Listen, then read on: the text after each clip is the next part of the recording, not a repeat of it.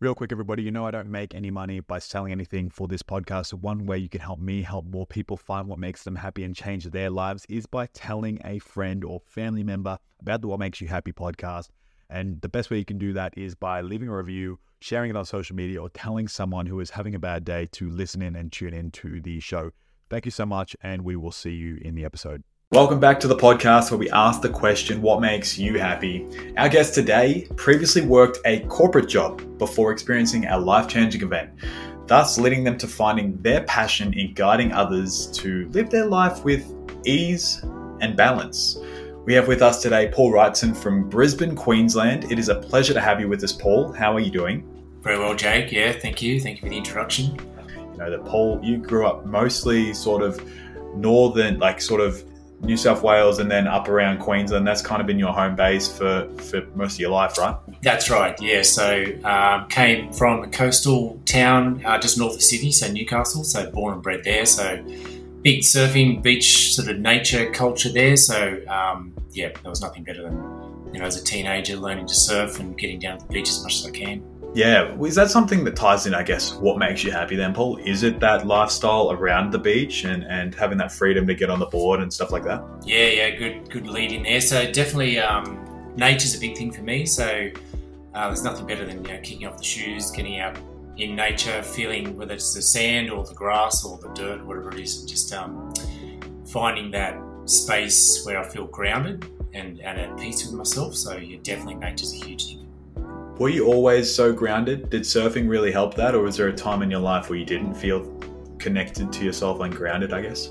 I've always been pretty, I guess, patient and relaxed. A lot of my friends sort of talk about that. But in saying that, though, like definitely the corporate world, or when I'm in a space of overwhelm or stress, so it's sort of like it almost takes me away from that, how I actually ultimately want to feel.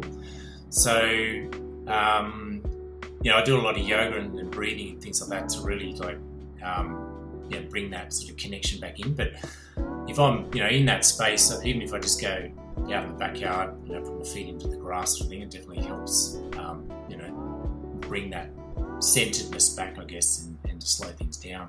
As someone, Paul, I guess, that teaches people to live life with ease and a bit more balance, how does that all tie into being happy? I've got a part of what I do is live fully now. So for me, it's like living fully now is having that balance across all the different life areas. So not being too extreme in one and the others are lacking. So I mean, when one of them's thriving, usually the others will sort of follow. But it's trying to just bring that. I think there's obviously things out there like the wheel of life and whatever else. Like just having that total balance in all the life areas. So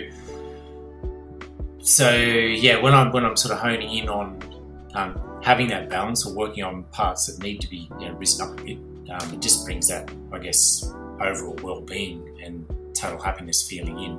That's very interesting because coming from a personal training background and a profound interest in mindfulness, mental health and well-being, I definitely see that a lot of people focus too hard on, let's say, the physical aspect of their health, and they kind of use that to cover up the confidence or the self-esteem or some other issues that they may be trying to work through, and supplementing that with the gym.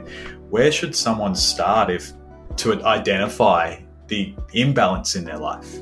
Having total awareness is going to help with that, because it's easy to just keep going through the motions of life and staying busy, just to whatever's giving the person. But depends what they're after too. But if they're staying busy and they're not actually happy with staying busy, it's just having that awareness and mindfulness, like you mentioned before, and just slowing it down, having a good hard look at their day, what they're doing day to day, and then see if they can just simplify things down. One of the things that does make me happy is just bring everything back down to basics. Stripping away all the material stuff, the other things that sort of like distract us from our true self, and just bringing that groundedness in, and then bringing everything back to stripping back to basics. Beautiful, and I think that's the great call to action for the end of this episode. To our listeners, if you're watching or listening to this, ask yourself, what your basics look like in life, what your absolute bare minimum is. Strip the phone away, strip the work away. What are your core values? What are you really sort of chasing? Just build a bit of awareness for yourself there and ask yourself that question. You might ask yourself that question 4 or 5 times throughout the week, but challenge yourself to really dig deeper until you understand yourself at a little bit more of clearer level, like Paul, you've said there. But Paul, it's been a great opportunity to chat with you, discuss all things that make you happy. I don't think we've had anyone who has discussed being grounded quite the way you have yet. So we really appreciate your insights and perspectives, mate. Yeah, awesome. Thanks for having me on the show, Jake. It's been a good chat. Much appreciated, Paul. Thank you very much. Thanks for listening to the podcast. We hope it gives you something to think about on your quest to discover what makes you happy. Make sure to check out whatmakesyouhappypodcast.com to connect with today's guest and follow us on all our social media platforms and to stay up to date at what's happening next at What Makes You Happy. Don't forget to share this episode with a friend, and we'll see you next time.